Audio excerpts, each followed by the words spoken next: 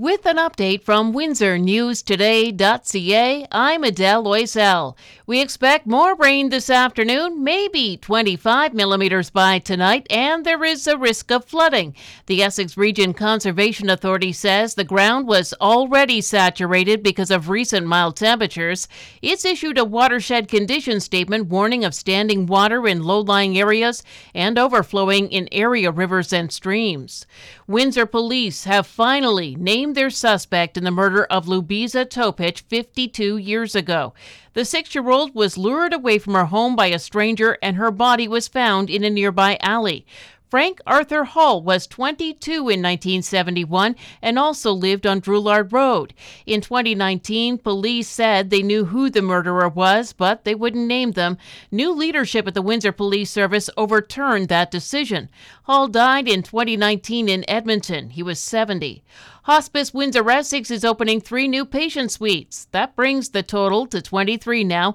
2 will be at the location in Windsor and the 3rd at the Erie Shores Hospice in Leamington. It was picked for temporary funding under the Plan to Stay Open initiative with the province. And once it demonstrates the need for those beds, it hopes the funding will become permanent. Quebec's premier is headed to Laval today, where a city bus smashed into a daycare yesterday, killing 2 children and injuring 6 others. Francois Legault will offer support to the families. Global News says the bus driver is expected back in court next Friday on 9 charges, 2 of them for first-degree murder. The first United Nations trucks carrying aid have arrived in northwestern Syria since Monday's earthquake. Getting in wasn't easy. Winter weather and damage from the civil war has hampered response.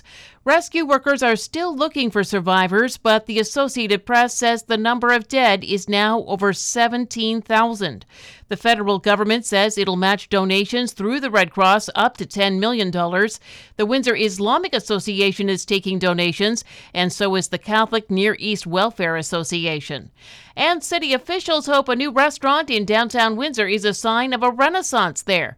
The Mid-South Land Development Group renovated the building at 58 Chatham Street East, and that's where Cucina 360 is located. This is a multi-million-dollar investment by a dedicated ownership group who says, you know what, we see an opportunity, we like what the city's doing, we see the possibility for growth. That's Mayor Drew Dilkens. Some business leaders downtown have expressed a concern about a spike in thefts and vandalism, but Brian Schwab with Mid-South Land Development isn't worried. We're not terribly concerned about it. But you have to do your own thing in order to protect against those sort of things. So if you notice, all of our properties have very upgraded lighting. We have cameras around the building. Cucina 360 is an upscale version of Oven 360.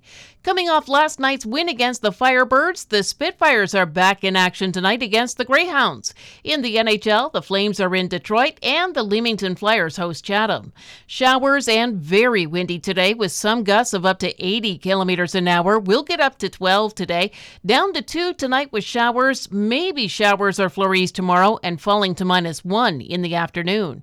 For more on these and other stories, go to WindsorNewsToday.ca.